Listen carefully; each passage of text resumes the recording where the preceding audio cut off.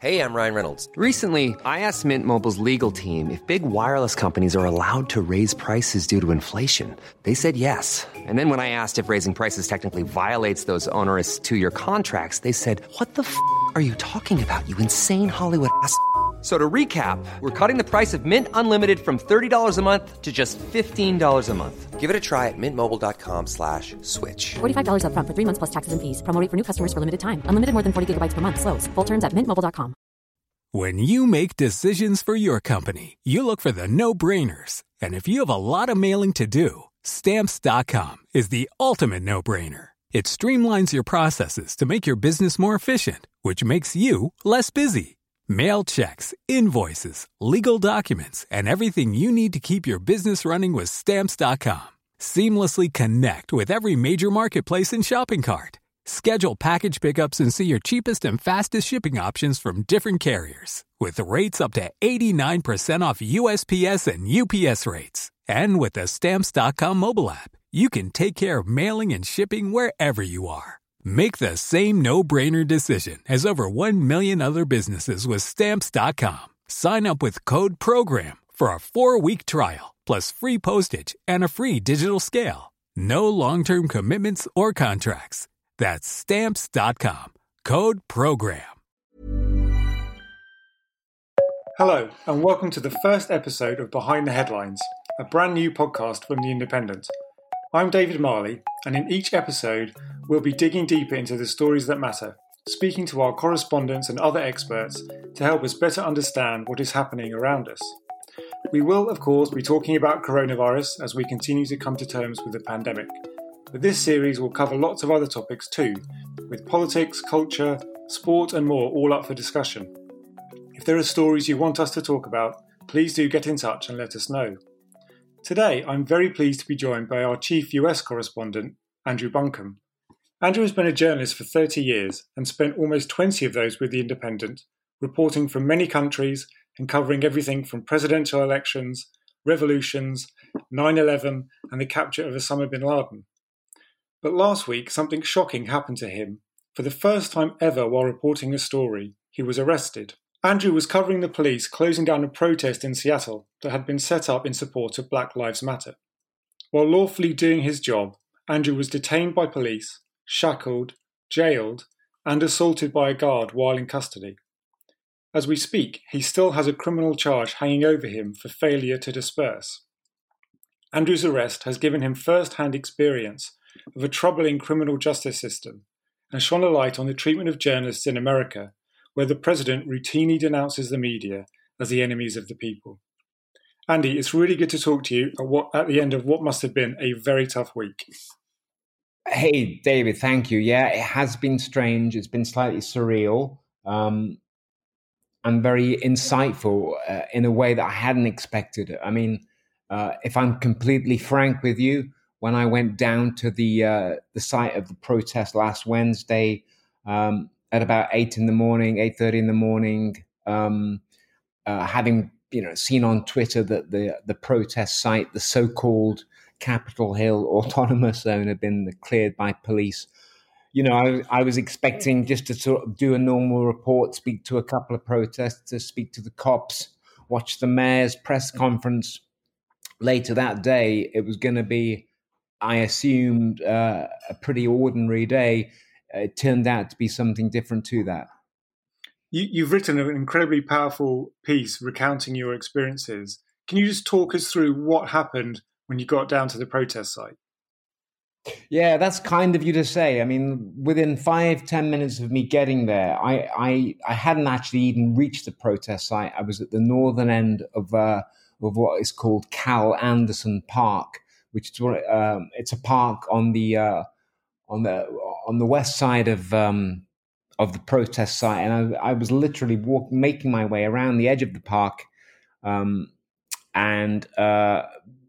on the "Do Not Cross" sign of a piece of police tape that said "Do Not Cross," and I was trying to take some photographs and video of a police officer who was on guard there, who was guarding the end of the park.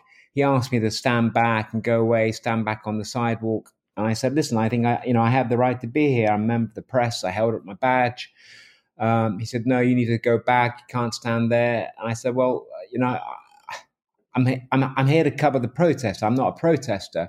I can't remember specifically the words that were said, but that was the engagement. He asked me again to stand back, and I said, listen, I think I have the right to be here.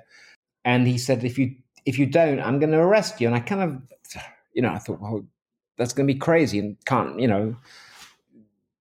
why is he going to do that? And I said, well, I said, that's going to be sort of crazy for both of us. And next thing I know, he's arrested me. He's dragging me across the park with four of his colleagues. They put my hands behind my back with quite a degree of force. They handcuffed me. They took my phone. They took my bag. They very, very notably at the time that stuck out, didn't let me make a phone call to anybody. And very notably, while I obliged them to read my rights, because they hadn't done at that point, I said that if you're going to arrest me, read me my rights. They wouldn't tell me what I was being charged with. So you had identified yourself as a journalist, which should have given you some protection, I believe, under the law that they eventually did charge you with. You were there covering the protest. This happens. What happens next? You get bundled into a police van and taken down to the police station? Yeah, I mean, it was pretty astonishing. It was astonishing that they were going to arrest me for this. And I repeatedly identified myself as a journalist. And it was this strange kind of, the day looking back on it was this strange kind of surreal process of thinking at some point, this is like a dream. They're going to realize who I am. They're going to let me go, and they're going to let me get back to the protest site and carry on doing my job. But, as the day progressed, that didn't happen. But they then put leg shackles around my ankles. They put me in a police van or a compartment of a police van. I had been in a police van before. They have various small compartments. They have larger compartments for more than one arrestee. And I was in a small narrow compartment with my hands and legs both handcuffed. Talk us through what happened. Were you taken to a police station where you're booked? Yeah, I was taken to the West Precinct police station in Seattle, where I was booked. They took my photograph. They then told me I was being charged with failure to disperse, which we can talk more about later if you like. But it's an accusation that I failed to. It's an accusation, a charge that was leveled at all the protesters, i.e., that having been told to disperse the protest site by police, the protesters did not do. They put me in a holding cell, I guess, for about an hour. Kept my mask on, but already at that part in the process, any idea of social distancing was starting to sort of dissipate, because these arrests, I guess they ultimately sort of pulled in about 50 people, and this place was rapidly getting filled up. And you were handcuffed the whole time? I was handcuffed. At this point, I was handcuffed the whole time, and I was able to. For some reason, I wanted to see what brand of handcuffs they were, and so I had to sort of sit on the floor and pull these handcuffs from behind me, so I could sort of step through them, and I couldn't quite see because they were sort of the writing was so small. But the guy opposite told me that his were Smith & Wesson, which is a famous gun maker, an armaments manufacturer. But I had these handcuffs on in front of me, and I had them for an hour. I asked again to speak to my lawyer. I asked to speak to my editor. Asked to speak to the British Embassy, and I asked to speak to my congresswoman. The only thing they appeared to take any interest in was my request to speak to the embassy, but I don't think they actually followed up with that. So I was there an hour, then new handcuffs put on, more leg irons, and then piece of chain that was wrapped tight around my waist, my chest. It's sort of I hadn't sort of really had to think about what this item is called, but it turns out it's called a belly chain, and it basically links your leg shackles to your handcuffs, and sort of, I guess further disables you. There was a woman next to me, sort of sitting on the seat before we went into the second van, and she was suggesting she was indigenous and that she woman and didn't speak English and was demanding a Navajo translator. And I remember one of the guys saying, "We think you speak English perfectly well." So you're in handcuffs and leg irons. You've got a belly chain around you. I mean, it feels like if I kind of look at it in my mind, it feels like a scene from Guantanamo Bay rather than a journalist just covering a story. At this point, it's obviously worth remembering you've not been charged with anything at this point. Is that right? I hadn't been charged. Sorry, I had been charged with something. Failure to disperse, which is a minor, is a misdemeanor. It's a sort of a minor non-violent crime. American law identifies sort of two offences: felonies and misdemeanors. Felonies being the more serious, and misdemeanors, which are sort of considered lesser crimes. And then we were loaded into another van, and we were driven off to the jail. And this was one of the most remarkable sort of points in my day, and most disturbing, in that they were speeding through. The lady who said she was Navajo was lying down in her compartment in the van, and I was perched on this tiny little sort of bench of a shelf, trying desperately to hang on, because they're racing through the sort of the city of Seattle on the way to the jail. And I was thinking about Freddie Gray in Baltimore, who died in police custody back in the summer of 2015, and he essentially died of dislocated neck because he was rattled around in this police van. And at the time, I think people said, well, how could that have been possible? But then you're in this van and you see sort of the way folks drive, these pretty jolting vehicles. And I was desperately trying to hang on to this kind of perch, this claustrophobic perch. And this darn chain, this belly chain, it starts digging into my chest. And I realize that I cannot fully exhale. I'm trying to sort of calm myself down, saying, listen, this is all right. Don't get claustrophobic. You're cool. Breathe slowly. But I genuinely couldn't exhale. And I said to the guys, listen, guys, I'm not trying to say that anyone of you is putting your hands around my throat, but I cannot breathe. And it kind of felt, even then, instantly, it kind of felt weird. It felt crazy. It felt obscene, because this phrase, I can't breathe, has become such a totem, a mantra, a phrase of power for the Black Lives Matter movement, triggered by the death of Eric Garner in the summer of 2014, after he was arrested by the cops in Long Island, New York, and placed into an illegal chokehold. And his final words were, I can't breathe, but again repeated or echoed by George Floyd, who was killed while in police custody after an officer knelt on his neck for 9 minutes, something captured on video that went around the world. And again, he said to them, I cannot breathe. So it kind of felt crazy that I'm having to say to these cops, listen, I cannot breathe, but I couldn't. And I said it to them, and one of them turned around and said, we think if you can speak, you can breathe pretty, if you can speak, you can breathe fine. It's incredible that would be your experience and their reaction to your complaint about not being able to breathe properly, to be so indifferent to that. It was. And I said, listen, I don't know why you've got me in this van. I don't know why you got me in leg irons. I don't know why you got me in this belly chain. And one of them said, well, we get people who do try and make a run for it. One of the themes that became sort of that emerged that day was that there are a set of rules and procedures, and that once that process starts, it's very hard to break out of it. And I remember reading about what happened to the African-American journalist from CNN who was arrested in Minneapolis. He was arrested live on air saying, look, guys, I will move back. Tell us where you want to go. And they arrested him, didn't arrest his white counterparts 2 streets over. And it took, the head of Turner News to get onto the governor's office saying, listen, you need to let this guy out. And they did so. But it just became very apparent to me that once I was in the system, I wasn't going to get out until the system was done with me. I had to go through this kind of ridiculous process.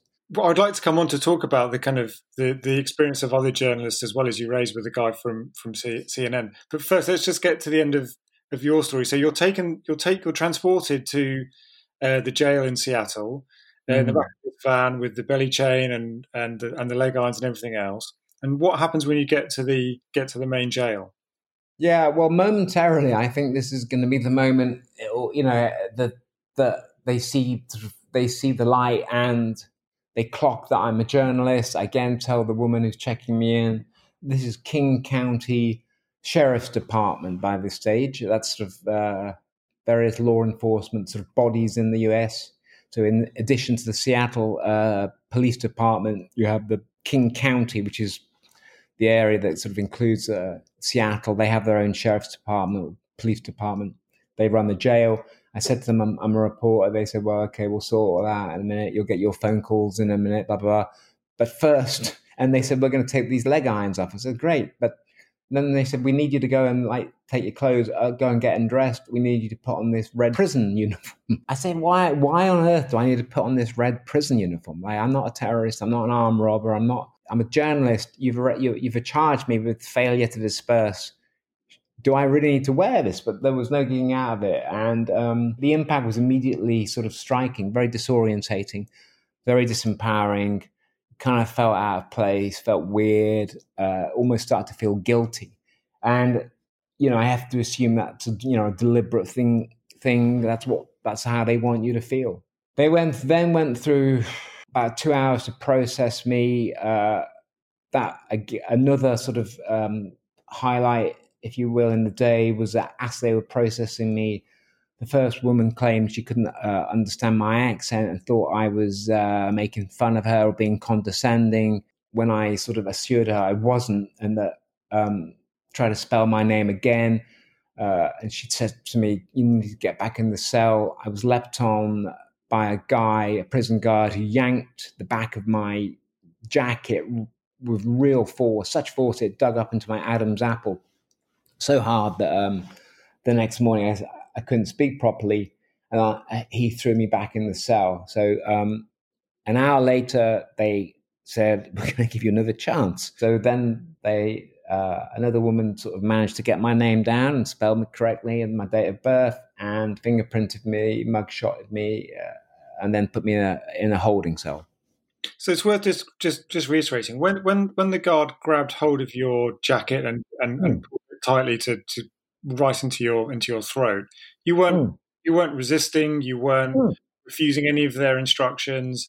You were simply trying to communicate with the woman who was taking your name, and when she said time for you to go back to the cell, this guy just grabbed you basically. He grabbed me from behind, and it was witnessed by a bunch of people whose names I was able to note down, but most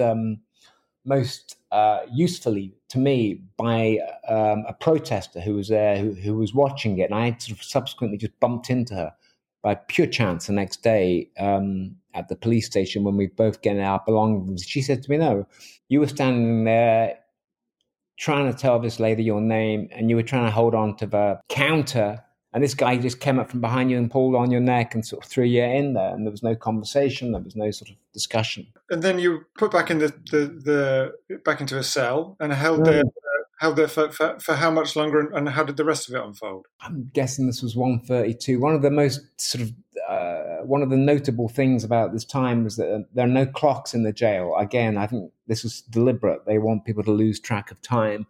Put me in a cell that kind of that variously filled up by sort of different people. From, at its minimum there were 4. At the end of the day, there were 11 people in there. Again, another major issue of concern was the coronavirus, because as we know, there are jails from San Quentin to Rikers Island that have become hotspots for COVID. And in this jail, there were stickers from the Centers for Disease Control pasted to the windows saying, do everything you can to avoid contracting the coronavirus, wash your hands regularly. enact social distancing. But ridiculously, we've been forced into this cell. The only means to wash one's hands were this kind of tap, a drinking kind of tap, really, above a filthy open toilet. There was no soap, there was no towel, there was no hand sanitizer. Half the people in the cell were not wearing masks. They chose not to.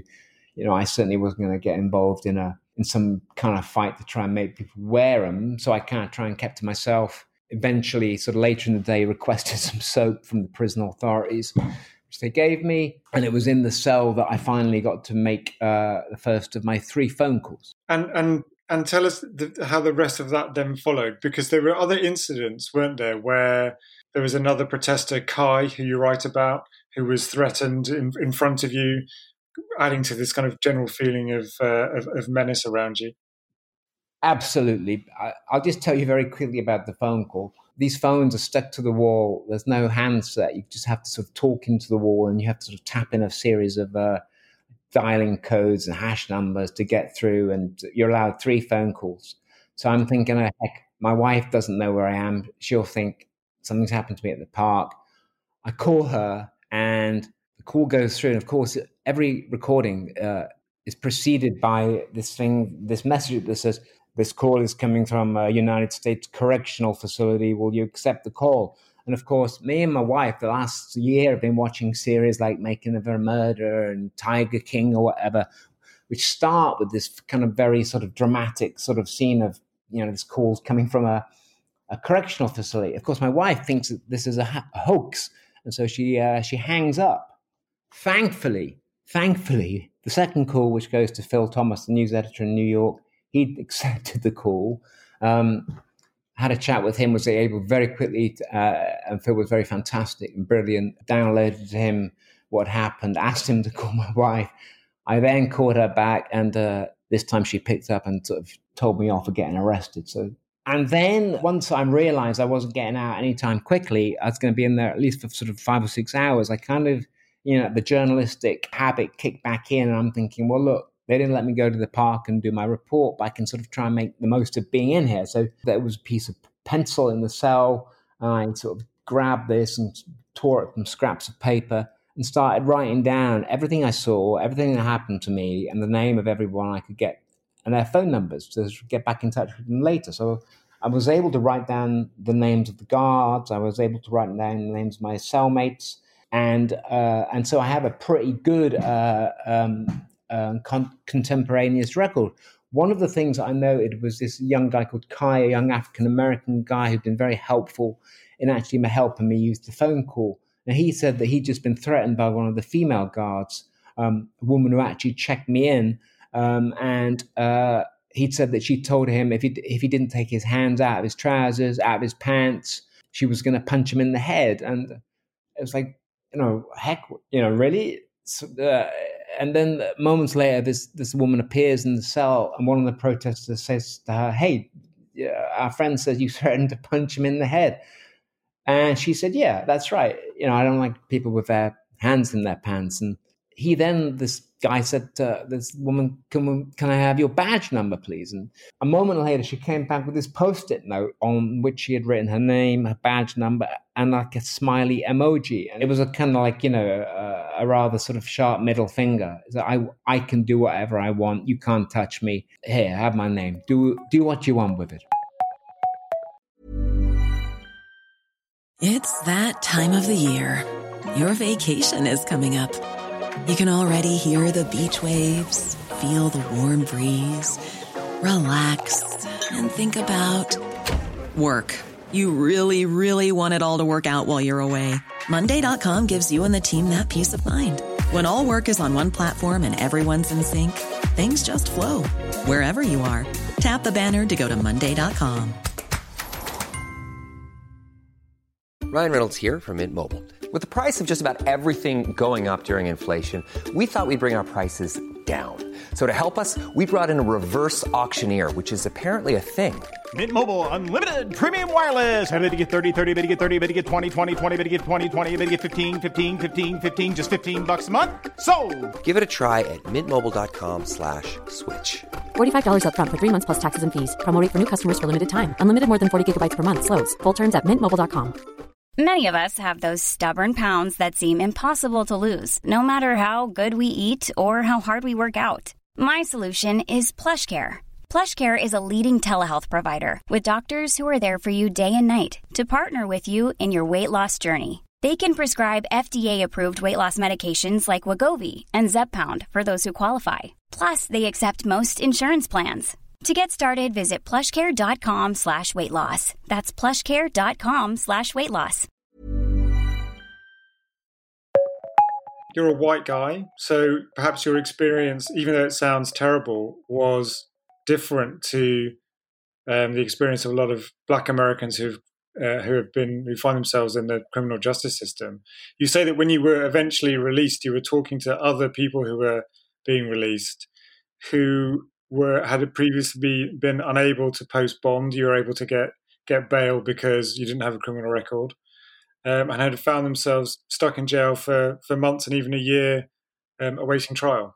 One of the fault lines for America's racist society and its sort of racial underpinning, the structural racism, if you like, I think so many people I point to and identify, runs right through the criminal justice system. People of color are vastly overrepresented, both in terms of the numbers of arrest, the numbers charged, and also with conviction rates and sentencing lengths. And so throughout this system, you have a system in which people of color, African Americans, Latinos are vastly overrepresented. I think you quote one figure, which is for King County, which is specifically where you were arrested, which is a report from 2016, which showed that half of youths in detention were Black, whereas the Black population of the county is only 13%, which goes to kind of show that disparity. Yeah, and I think sort of the Brennan Center, which is a great organization here in the US that works on things like criminal reform, they told me that people of color account for 32% of the population generally, but 50% of all prisoners. And they say that the United States, although it accounts for just 5% of the population in the world, it has 25% of all those incarcerated. It's around 2.2 million at the moment, and 95% of those are for non-violent offences. And so, people of colour, vastly different experience to what I had. I'm a middle-class, middle-aged white guy with a press badge. Once it had got into the system, that I had a phone number, an address, and a job. Essentially, I was able to get bail, on my own reconnaissance, as they call it. I didn't even need to pay a bond. Others were, far less fortunate, and sort of there are hundreds, there are millions of Americans who fill the country's jails simply not because they have, they've served their time, but they cannot pay the bond, they cannot pay the bail. It's just obscene. So eventually, after some more hours, you're released, but you're released with this charge of failure to disperse still hanging over you. And at this point, you're waiting for a letter from the courts to give you a time and a date to show up and face those charges. Yeah, the Independent's been very supportive, I must say. And I'm not just saying this because it's the Independent podcast, but it has been. I've been working with a lawyer here in Seattle who's been great. He's representing me. He is trying to figure out what has happened. He told me yesterday that the charge is a Seattle municipal code. I initially thought it was a state law, but it very specifically states that it doesn't apply to journalists in all but the most exceptional circumstances, i.e. if I had been trying to stop that officer from dispersing people, the law might have been applied to me, but otherwise journalists are exempt from it. So my primary concern is I want to get these charges dropped. If they go to court, I'll certainly plead not guilty. I also want to have my criminal record, which I didn't have before, excised, expunged. Going forward from that, we're currently considering what the next best step forward is in terms of how to ensure this doesn't happen again, right? I mean, I wrote this story about myself, but I really tried to make it not about me. It was really about the system and about the system works and the way that people fall through the cracks. And I kind of think that it's pretty behoven on us to say, listen, this isn't right, this is wrong, and to call it out. And at some point, perhaps it's going to be time to sort of to say to the King County Jail, listen, we want to make a formal complaint. What you did to our reporter was wrong.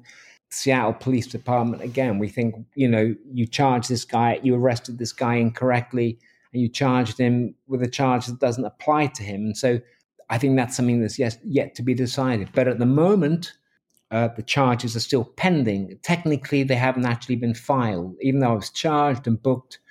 In the technicalities of the system, I'm told the charge is still pending, and it will be a decision that the city prosecutors have to make about whether they want to proceed with that charge. As I mentioned at the beginning, you've been a journalist for a long time and found yourself in lots of different situations, not always safe situations, clearly.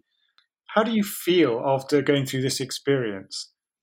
Yeah, it's a good question, and you've lived in America for at different points in your career, so you're not new to the States. You've lived there a long time. No. You set your life up there. It's just not what you would expect to happen to you when reporting in America.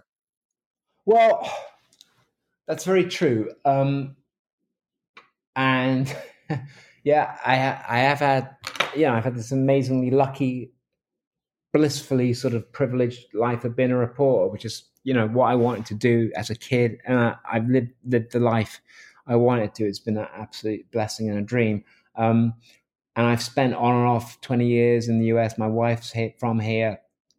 And this is my second assignment here. I've been to 50 states and I've kind of covered big events, protests and what have you. I wasn't expecting to get arrested here. I wasn't expecting this at all. I didn't go out to get arrested. I see some people on social media have said that, I was going out looking for a story. Well, I certainly was looking for a story, but I wasn't looking for this one. I was surprised by it. I was also surprised by the way in which the media was treated covering other protests. And, one looks at what happened to the guys outside Lafayette Square, which is outside the White House, when the President Trump wanted to go to the church for the photo op, and people were tear gassed or chemical irritant, as the sort of the cops say it was, not tear gas, but it's the same thing. People were kind of punched in the face with like shields. They were sort of pushed back. People got kind of trampled, and to see that outside of the White House, I think is very startling. And the American police have a pretty inglorious record of the way they deal with protesters. You can see pictures back from the sort of the civil rights era to before, and sort of being present at lynchings and sort of, even bombing parts of Chicago in the 80s. Just crazy stuff. I don't think what we have seen is the amount of abuse that journalists have got and her hassle. And of course, I think that takes us very neatly to the headline on the story about how this happened in Donald Trump's America. And a number of people on social media have said, well, they pointed out correctly that Seattle is a Democratic-controlled city and that the state of Washington is also democratically controlled. How can you sort of associate this with Donald Trump? And listen, one could make that argument, but I think I think the purpose of the headline, and I saw the headline before it was put on the piece, and I thought it was good, and I stand behind it, is that, this happened in Donald Trump's America. Things don't happen in a vacuum. Things sort of exist in a context. And we know that Donald Trump, since he was elected, before he was elected, he's gone out of his way to demonize the media, to call us the worst things, to call us scum and nasty and an enemy of the people. You've seen this at briefings at the White House when he gets into sort of terrible rows with reporters from the White House press corps, particularly women. Comments that are essentially racist and just rude and aggressive. Now, he also does it, of course, at his rallies, where he sort of roars up the crowd, points to the media and says, these people are terrible, and everyone boos. Now, I reckon I've been to about 10 or 12 rallies of Mr. Trump since 2015 onwards. And, the first time you sit there, you kind of think this is almost like sort of pantomime, everyone's booing, and, I think this is part of the game. But then you realize as it goes on, this is very serious. This has impact. This guy is hugely influential. And when you go out to speak to people at these events, you hear them repeating him. And whenever I love going to Trump rallies and I love going to talk to people there, my primary thing is to try and understand what motivates people. It's easy for Trump critics and it's easy for, activist journalists, if you want. It's easy for progressives to sort of demonize Trump supporters. And I never do that. I never try to. I want to understand what motivates them. This is a guy whom, I first knew from The Apprentice, and suddenly he's the presidential candidate. Now he's president. What is it that you find attractive about him? And, I don't want to call those people idiots. I genuinely want to understand what motivates them. Lots of things that Trump says, especially his racist stuff, I find really reprehensible. But I can see that other aspects of his personality might be appealing. So I want to know what motivates these people, why they're at the rally. So, I want to talk to them, but they say, you're fake media. I'm not going to speak to you. And I always, my drop back is, listen, I'm a journalist from England. I'm from The Independent. I might live in Seattle, but sort of I've, come down especially to speak to you guys. If I wanted to sort of do fake stuff, I could just watch it on TV. And invariably, you chat to them and you get to hear their stories, and, you get this insight, and it's always very interesting. But you're also aware very much that layer, the words that they say are the words he says. Fake news. You're just going to tell lies. You're going to stitch up you're going to stitch up the president. It's all rubbish. As the Trump rhetoric will undoubtedly ramp up in the coming months as we run up to the election, how does that make you feel about the role of journalists and even kind of yourself and being back out on the road, which no doubt you will be in the run up to polling day? Does your confidence take a knock after an experience like you've been through? It does, and this whole right of the experience was pretty upsetting. I think the word we'd use is triggering, because you're sort of going over events that happened to you. I even found it upsetting looking at some of the images of the Seattle police. I found it pretty disturbing looking at some of the video of them in action. One of the things I was pretty keen to do as soon as I could after this was to sort of try and get back on the horse a little bit. And last weekend, I put on my face mask and cycled around the perimeter of the park where that had been cleared. And I didn't stop to talk to anyone. I intentionally didn't sort of make any attempt to do interviews. But I did see the cops there, and I sort of wished them all happy July 4th, and they all wished me a happy July 4th back. But I thought that was a sort of, a good way of breaking through any nerves or anxiety I may have done. I certainly felt a lot better for it. It was pretty cathartic. So, yeah, it was upsetting. I'm not going to try and pretend it wasn't. Annie, thanks so much for talking us through that. I know you're too modest to quote your own work, but you, as I say, you've written this incredibly powerful piece, which I would encourage everyone to read, about the importance of journalism to an informed democracy. And you say in your piece that journalists must show up either literally or else in spirit and commitment and focus. And you write at the end, our job is not to disperse, our job is to be present, which seems like a very good sentiment on which to end this first episode of our new podcast series. So, Andy, thanks so much for talking to us and taking the time to talk through what was obviously a very disturbing and worrying experience. Thanks for having me. It's been a real pleasure. Thank you. And thank you for listening. If you've enjoyed it, please subscribe on Apple Podcasts, Spotify, Acast, or wherever you listen. If you have suggestions for things you'd like us to discuss, please do get in touch on email at behindtheheadlines@independent.co.uk. You can read more from Andrew and from all of our correspondents on our website, independent.co.uk, and in our downloadable daily edition app. If you want to support our journalism by contributing or subscribing, details are available on our website. Thank you so much again for listening, and please do join us again next time.